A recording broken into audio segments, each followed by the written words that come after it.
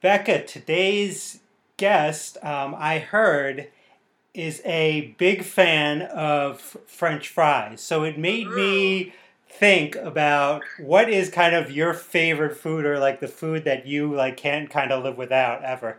Uh, well, it's also in the potato category. I happen to be a big fan of the potato in general. I mean, I really, when people ask what's my favorite food, I tend to say the potato because I am gluten intolerant and so I can't eat any breads. And so the potato I have to eat often. But it's also really versatile to me. You can make the potato into almost anything, and it takes a lot of different flavors and all of that. But it can also be bland, which is important to me on the days when I struggle with food and I can't really eat anything. So I'm a big fan of the potato as a whole. I think the thing in my house that can never not be here are potato chips. I'm a potato chip aficionado. So, Well, do you have a favorite food that you have to have Well, around all the time? I do love potatoes as well, and I think what's interesting about the potato is if you ask 10 different people about the potato, they'll tell you their favorite way. You'll get 10 different Right. responses. It's very true, right? And like that's I don't know. I guess if I could make French fries at my house, it might be French fries. But because I can't like just have them hanging out in my house, and especially because I live up on the mountain, so the closest place to get French fries, right? So it's not very close, and so that's changed. But it's really funny because the story of how I chose the potato as a favorite food is so autistic that I can't even begin to tell you. Like it was because remember when Survivor, the TV show, came out, and it was you had to choose the one object that you could take with you, right? What's the one thing, right? And I was like, man, I used to think about it obsessively. Like, what would I take? What's a smart thing to take with you on Survivor, right? For a while, I thought it was a Bible because I was like, man, that's a lot of reading. That's a lot of stories in there to keep you busy, right? And no one can really tell you, no, you can't bring that one, or they didn't like that one, right? So there's no conversation. So I thought the Bible for a while, but then I realized the potato was the smart thing to bring because you can take a little piece and make more potatoes. You can do a lot of things with potatoes, right? So, thus, the potato is my favorite food. Probably my favorite that just surpasses the potato by just the tiniest bit, and something that I really probably can't eat anymore is chocolate because about a year ago I did the stupidest thing and took a food sensitivity test.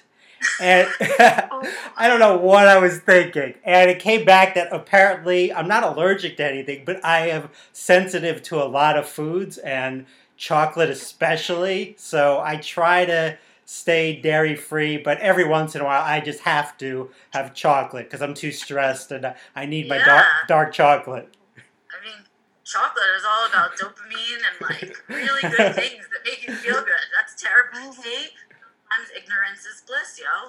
You just don't want to know. Definitely. All right. Well, let's get to our guest today because our guest today is joining us from Florida. It's Miss Haley Moss. Right? She was diagnosed on the spectrum at age 3 and is now an attorney, an author, a speaker, an advocate, and she also is a really good artist. And so that's something she's been doing a long time. And I look forward to finding out what else she's into. Welcome, Haley. Thank you for having me. And I think you all figured out that I truly love the French fry, and I could probably rank them by place if we wanted to talk about which places and fast food restaurants have the best French fries of all. And I keep updating my ranking regularly as I got to go throughout the country and go to places that I might never have been before. Right. So that is a fun fact about things that I'm very passionate about. Is there like a top 10 ranking, top 100, top 1000? Like how far does this go? I like to keep it in the fast food or chain restaurant category because then it's accessible no matter where you live. So, but I think when it comes to like local fries and local chains, and that's a whole other kind of category because then it's like if you come to South Florida, I can tell you where the good fries are. But if you're anywhere in the country, I will tell you who, based on availability everywhere, you could probably get these fries. So. Right. It kind of almost kills me to say that I'm very impartial to the McDonald's fries because I think they're probably one of the overall best. Right. Can I tell you, Ellie? I do too. I agree with you. But there is a documentary out right now. It is called The Founder, and it is I saw The Founder. Did you watch it? I did. I saw the founder, and I also remember when Super Size Me came out, and all of that's enough to make you want to get off of it completely. But also just the McDonald's fry is the king of the fries. It is. It really is, and it's a terrible thing to have that moral conflict, right? Because Ray Kroc ended up he was a total douche. When you watch this documentary, he was so cruel and like selfish and all of these things, and so I suddenly felt like, I don't know, do I have to move the McDonald's fries out of my categories now? Is it now a political, moral thing about their French fries? I mean, nothing's as political as the Chick-fil-A waffle fries. That's true. That's true. Objectively, it's a very good fry because I also have a sucker bet on, like, I'm a sucker for waffle fries and curly fries and shaped fries.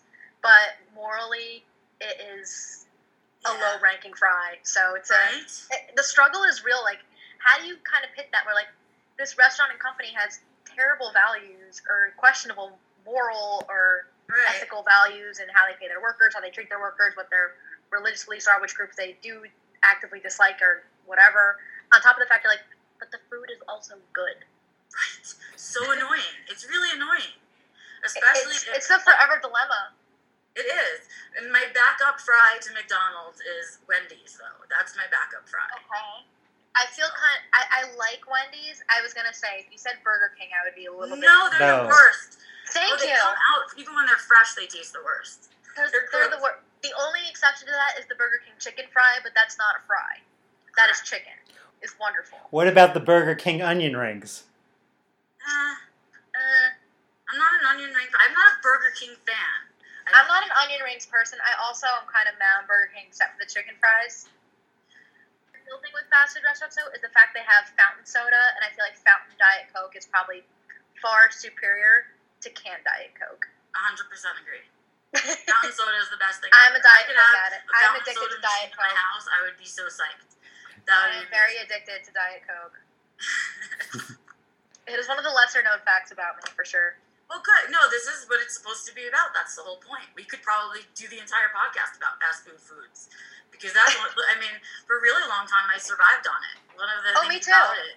I survived on fast food my entire childhood. Right. Because it's always the same. And as an it's always the same. person, and I also was and still am like a very picky eater, and I'm like one of those autistic sensitive eaters. And of course, the most predictable same food in the world was McDonald's. Exactly, was McNuggets and fries. Yep. Like even when people would want to go to a bar and get drinks, I'd be like, "Oh, bars are great. They have fries. Right. They have food that I would eat." Exactly, and so that's I think that's part of it for us. And I don't realize that, and it took me a while to realize, people are picking these bar places because they want a drink, not because they're going for the greasy food that I think is wonderful. Right, but it's always the safe food. It's like I've never gone somewhere and other than being disappointed by a fry, I've never been disgusted by a fry. Exactly. Right? The worst thing that could happen to you is it's just overwhelming. It's oversalted, undersalted, or undercooked. Right. Or overcooked. So it's not going to be suddenly a non-potato fry. It is definitely a potato. Correct. And so I think that sameness is so appealing, and I think that's why, it's like sort of a joke in this, I think, in our community that, like, what's the number one safe food? Chicken nuggets, right? But 100%. We all do it, and I know I will eat chicken nuggets until the day that I die, right? Me too. It's not like a childhood thing that's going away. Oh my God, me too. Trust me. I have business associates, stuff like I'll go to restaurants and I'll order chicken tenders and they'll be looking at me like I'm 5 and I'm like, I don't care. Me neither. First date with Antonio, my very first date with my husband, I had chicken fingers and fries. You did it right. Find someone that not only will respect that you'll be eating chicken fingers and fries on most dates like that, but also someone that will eat them with you. That's how you know you truly found a great life partner. If they're like, yeah, we'll just get chicken fingers and fries together. It's like, so this is sound our wonderful. Now combined dating advice now, Haley, that we're putting out on the planet. Is that if you meet someone and they will not share your nuggets and fries with you, they are not the right person. It's true. Good people share fries. That's right. If you don't offer me a fry and your food comes with fries and mine doesn't, I am not going to like you. Right. I might be a bad person because oh no, are you I might not offer it. You might have to ask. Then I would begrudgingly say yes, but I don't know if I'd offer. You are not food sharer. You not like to share your plate. I might not offer it to you, Becca. I'm sorry. Would you share fries with us though? I would share. I might not initiate the sharing, but I would If you asked me, Haley, absolutely, but I wouldn't necessarily like offer it to you. Okay. Oh, that's so funny. All right, well, why don't we get to some of your fantabulous questions, Doug? Because I know that you have other good questions. Oh, I always have a million questions for Haley. Before she we knows. just go into straight up Fryland, right. Fast food, and talking about fast food. So your Twitter handles is Haley Moss Art. So I'm gonna. I signed up at 16. Give me a break. Okay. So would you change? At least it's not puppy. It's not. At least it's not like Puppies Are Forever '94 or something like that. True. You know? This is true. Do you remember like when everyone would sign up for email addresses and they would put like their favorite thing that they kind of cared about, and then they put the year of their birth? Yes. Yep. Or their birthday. They would always put their birthday or the year they were born. So that's why it's a good thing, I guess, that my Twitter handle is not like Puppies Are Forever '94 or something. So is art something you still love, or? I do. I feel like I just don't have the time to give that hobby the love that it deserves. And it just feels weird still being Haley Moss Art, even though I'm kind of like, I vibe with it, but I'm also like, I don't know if I am still, I'm obviously not the same person I was at 16, but I do realize that I was not smart enough to realize, oh, you can get your name on a place like Twitter or Instagram or whatever. Like, I didn't realize that, and when you're 16, you're definitely not thinking like that. So I signed up for social media originally to promote my artwork, because as one does when they're a young person who wants people to see their stuff. Right. And I was showing my work in galleries at the time. Like, I was doing stuff with my art, and I was really excited. And it was like, Twitter was still kind of this new-ish thing. So that's kind of how I got into that as far as who I became on the internet. And do you do any art now, or do you just, like, if you find the time, you're excited? It's more of a finding the time and hobby, and not always ending up straight on the internet. What are some other things now that art has sort of moved where it went? So in that same category of things I don't really have time to do that I really have a lot of knowledge and enjoyment for was probably a couple years ago I got really into fitness and really into like the boutique fitness and working out scene, because like, here's the thing. I am not an athlete by any means, and I really like to preface this conversation with that if we're going to talk about physical fitness, because it's kind of like a joke for me. It's like, yeah, I am not someone who was ever an athlete. I was picked last in gym class my entire life. Like, I am not that person, but after, I think it was my 2L or 3L year, I got kind of hooked on going to different classes, like around the city, and going to explore, and thought it would be fun to try new things. One of my friends roped me in once to a spin class, and I thought it was the most fun sensory experience of God knows, because it's like, okay, sweaty, dark room, loud music that I enjoy, and it's like a really big dance party. It's basically synchronized stimming. Oh, wow. And I got really into it, and then I just kind of would explore, and anywhere that I'd travel, I'd try to find somewhere to take a class, because I had this membership from when I was traveling. Mm-hmm. So I'd just always go try things out, and no matter what city I ended up in, like any major city, I could probably give you a recommendation of something to try. I'm not an athlete myself. Neither am I. I had abs. I had abs for maybe like a week. And then I, of course, decided it was much more fun to eat fries. Because eating fries was far superior to any class that I ever took. So, see, this is all going to come back full circle. But once upon a time, when we actually would go to gyms and feel safe, I used to be a huge, like, spin class brat. I loved going to Pilates. I loved going to all that stuff. And just trying something new. And I needed someone to yell at me to tell me what to do, because otherwise I'm not that much of a self-starter. Right. Especially when it comes to fitness. I'm like, I don't know what I'm doing. You put me in a weight room, I'll just sit there and blink and say, okay, that's a thing. Did you ever try any Zumba or CrossFit or anything like that? I am not coordinated enough for Zumba, and CrossFit is a little too intense even by my standards. Like, I need to be told what to do. I need someone with more knowledge to tell me what, like, lift the thing. Do this with your feet.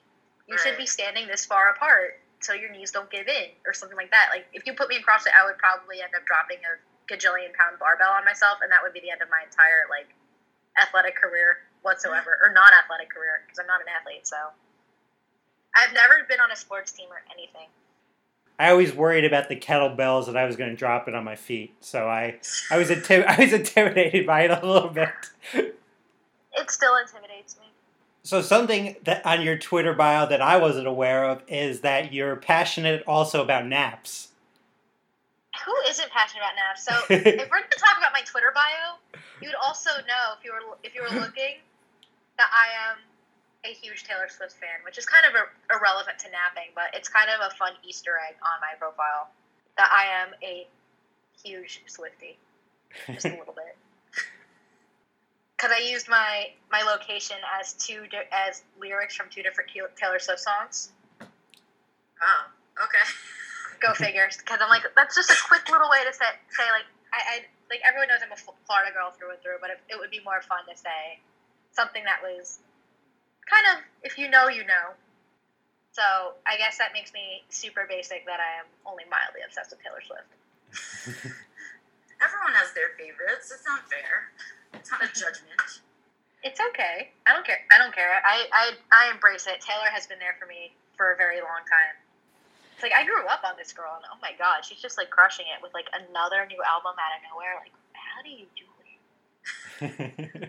It's like, I know the rest of us are still trying to figure out how to do the lockdown thing and survive, and here's Taylor in July going, I wrote this whole great folk alternative album that's going to go up for a gajillion Grammys while in quarantine. And everyone's still thinking this is the greatest thing ever. 5 months later, oh, JK, guess what? I wrote another album just like that because quarantine, and we had so much fun making it. We're just going to do it all over again. Here's another surprise album in December. And it's like, whoa. Yes. Meanwhile, I'm like... She can't keep it in. That's her, that's what... She's doing her thing. It's kind of intense. Like, I don't know. I'm sitting here sometimes thinking, what am I going to do? What am I doing? Mm-hmm. Some days I could barely even remember to, like, respond to an email because my brain is just like, is it Thursday? Is it Monday? It's Blursday. Who knows? And there's Taylor Swift going, I am going to clean up all the Grammys in the next 3 years. To mood. Mm. I aspire to that level of just everything. So one thing that I think of when I think about you, Haley, is being a writer. I know you. I've seen. I know recently. Well, always it seems like you have a bunch of stuff are coming out. Oh my god! I know you. I saw. I think it was yesterday. You wrote an essay for the Babysitters Club anthology. I did. I got to write an essay for Babysitters Club anthology. I wrote the essay back in April, which feels like a lifetime ago at this point. And once upon a time, there was one of the books in the series. It came out in 1990, which is older than me. So that's always kind of my fate. And we all know we love to talk about like autism and media representation. So it was really fun reading this book that I remember reading in elementary school all over again and getting to see like, wow, the way they talked about autism in 1990 really sucked. Like, it was it was cringy. Extremely cringy. It was every like ableist trope, heavy use of the word retarded. Like, everything that you could have imagined that could have been wrong. And this was 1990. Yeah. And then you're like, okay, this is also when we had, like, the passage of the ADA, and we had all this stuff going on at the same time. And I got to be extra hard on it because the author of all the Babysitters Club books, Anna Martin, used to be a special education teacher. So I hope that she would know better. Right. Or, listen to autistic people and disabled people. But 1990, of course, was a very different world. But it's just wild to see how much has changed in the last 30 years and how bad media rep has been. Like, when we say that media rep is crappy now, it is not the same as when we said it was bad in 1990. Kind of a fun thought. It is. I mean, I was alive, and I was in high school, and my whole life growing up, what we considered autism to be was not what we understand it to be now. Was it Rain Man? A different world, Totally different world. Was it Rain Man, though? Not quite. It was a little bit past that, but not quite. I mean, it was really, like, even meaner than the Rain Man stuff. It was really, like, no, there was a lot. It was true separation, and, like, you could catch that and don't be seen with those people and that kind of thing. I mean, the contagious thing was very real even when I was little, so I think that took a while for us as a society to grow out of. And you recently wrote a book, or at least you finished. I finished the manuscript for a book now, and I'm writing another one right now. So I'm also in like stress mode because I am under deadline yet again. I get really excited about things that I think would be fun to write about, and then all of a sudden it's like, go for it. It's like, wow, I actually get to write this thing, but oh my god, that's a lot of words. Yeah. What's the new book about? So I have a forthcoming book about neurodiversity in the workplace and for lawyers. So the book for lawyers is like all about workplace issues, representing neurodivergent people, things like that. And I'm also working on the Young Autistic Adults Independence Survival Guide. So I think independence is kind of this weird myth, but we seem to push for it all the time because no one's truly independent. We all need each other for stuff. But kind of this like, here's some basic life skills and go run with it is what I'm trying to achieve. Is here's some life skills, here's some things you should probably know, and here are some experts that could probably give you some better guidance than I can in certain areas. Like, I am not a money management expert. I wish I was, but that's not my area of expertise.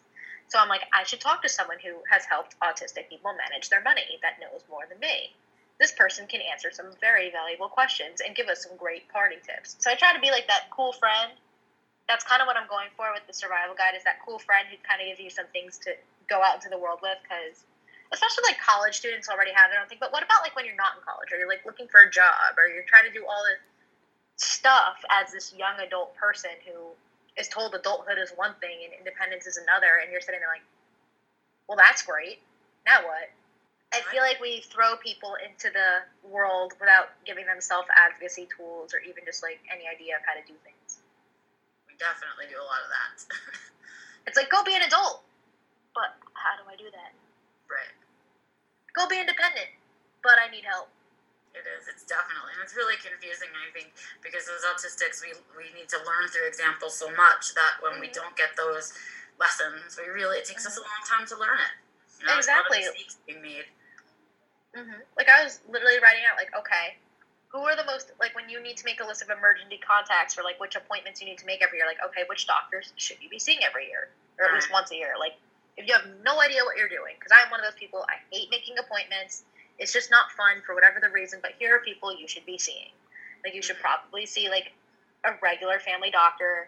If you have a uterus, you should probably see an OBGYN. Like, certain things like that. Like, you should probably do this if you can. I would need someone to kind of spell that out for me, because otherwise I'd be like, I don't know. I'm not sick. Right. Like, I feel like that's kind of the autistic, like, very logical way of looking at it. But there are things that you need to do to take care of yourself, and it's not spelled out. Like, you get told, go to the doctor if you're sick, but also, like, you get your health insurance, and they'll be like, you have visits covered for this and this and blah, blah, blah, blah, blah. And you're like, well, that sounds like gibberish. Right. And then you have your dentist saying you should come in every 6 months, but do you really have to go every 6 months, or are they just trying to sell me on getting more stuff done?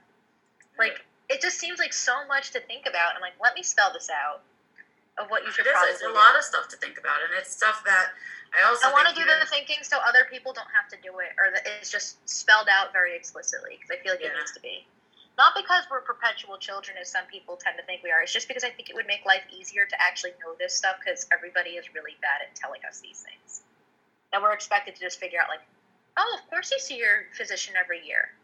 I do. Like, when people say things like that, like, I don't know. That's kind of just stuff that I think about with writing about independence. Like, should I put my bills on maybe I should put my bills on auto pay or set a reminder of when my credit card payments are due or things like that. Like, not just like, go pay bills. Gee, that's real helpful. Paying bills is really helpful, guys.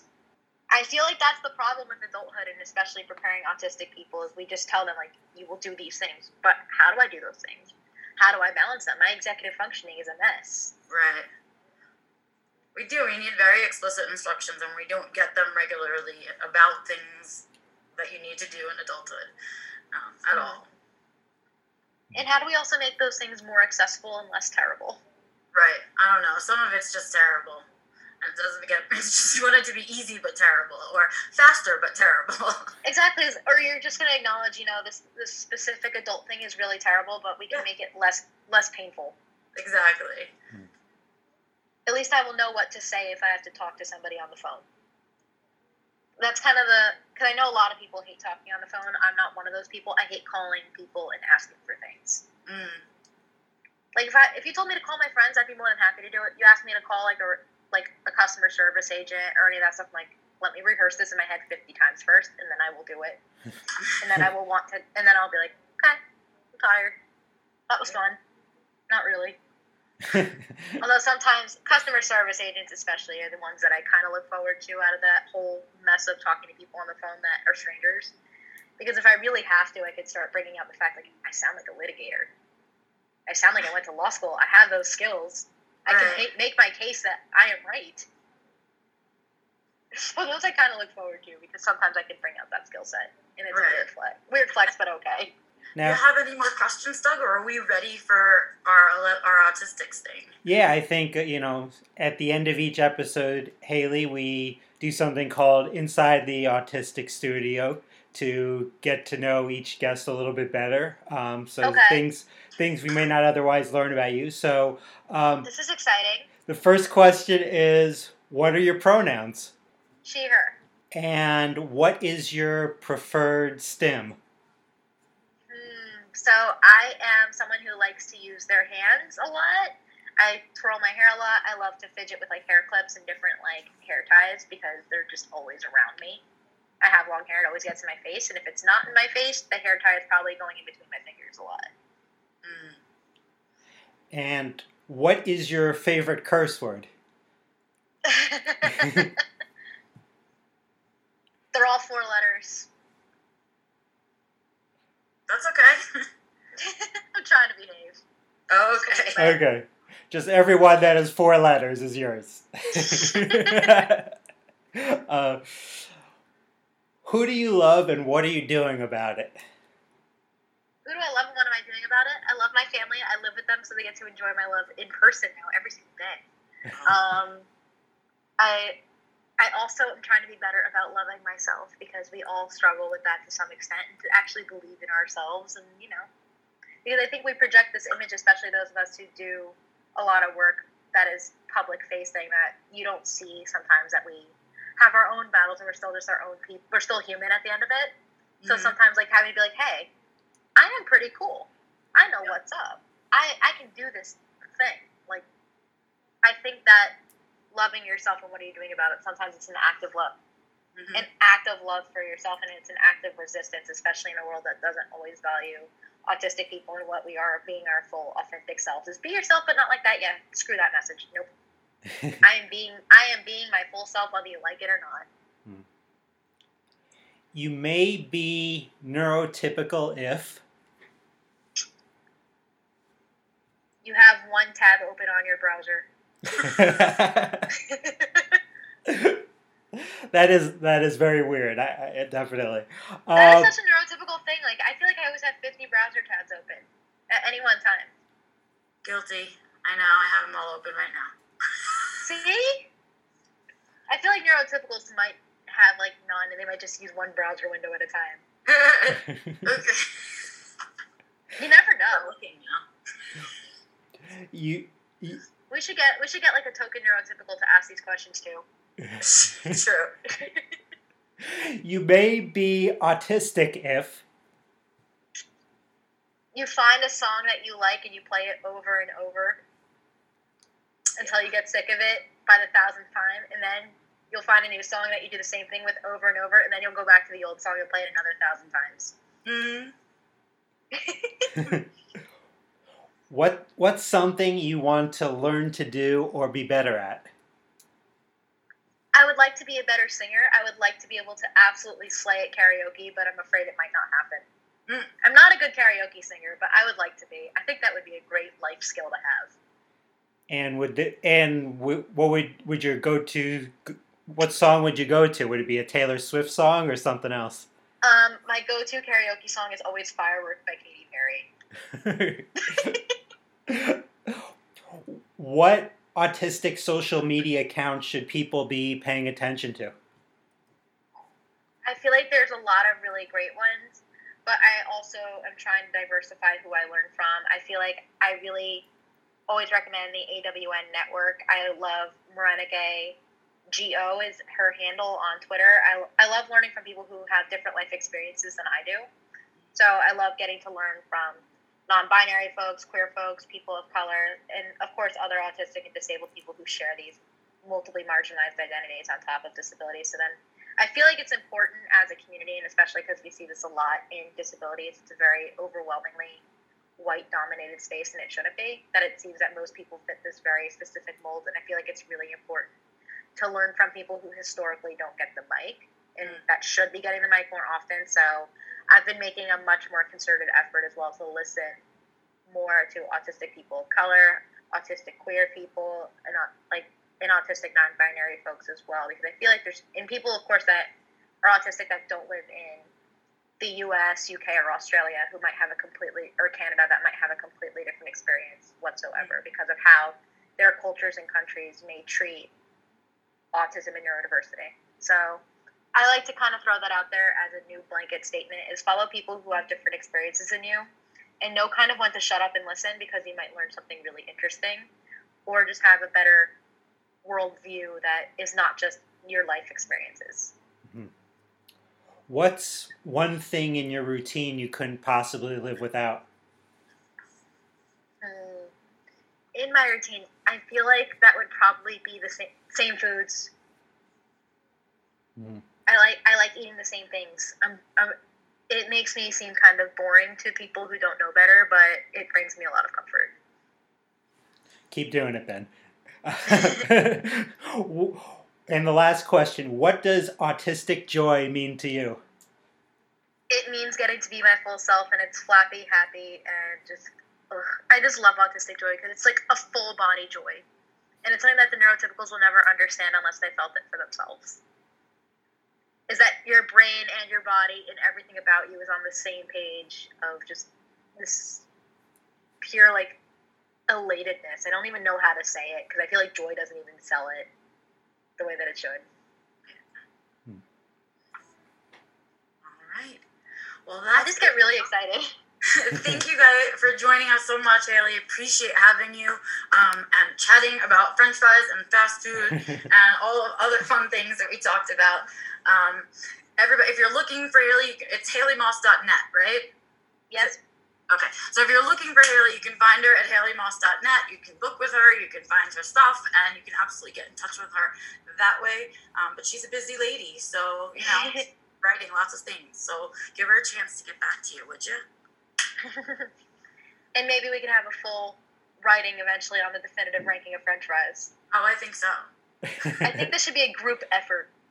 It should be. Absolutely. So we can have it independently verified by the panel of judges here who have all suddenly decided that Burger King fries are the worst. So I think we did a good job. I mean, there's so many things about French fries we didn't even get into. Like, I know, all the condiments. We didn't even talk about condiments. Yeah, and how much of the condiment you use. So I guess we got lucky there. See? We'll be fine. It's all about the shapes, though. Thank you so much for joining us for episode 7, and we will see you guys in the new year. This is our last episode for 2020, Doug. Wow. Hard to believe already. Yeah. All right, we'll see you soon. Thank you, Haley. Thank you.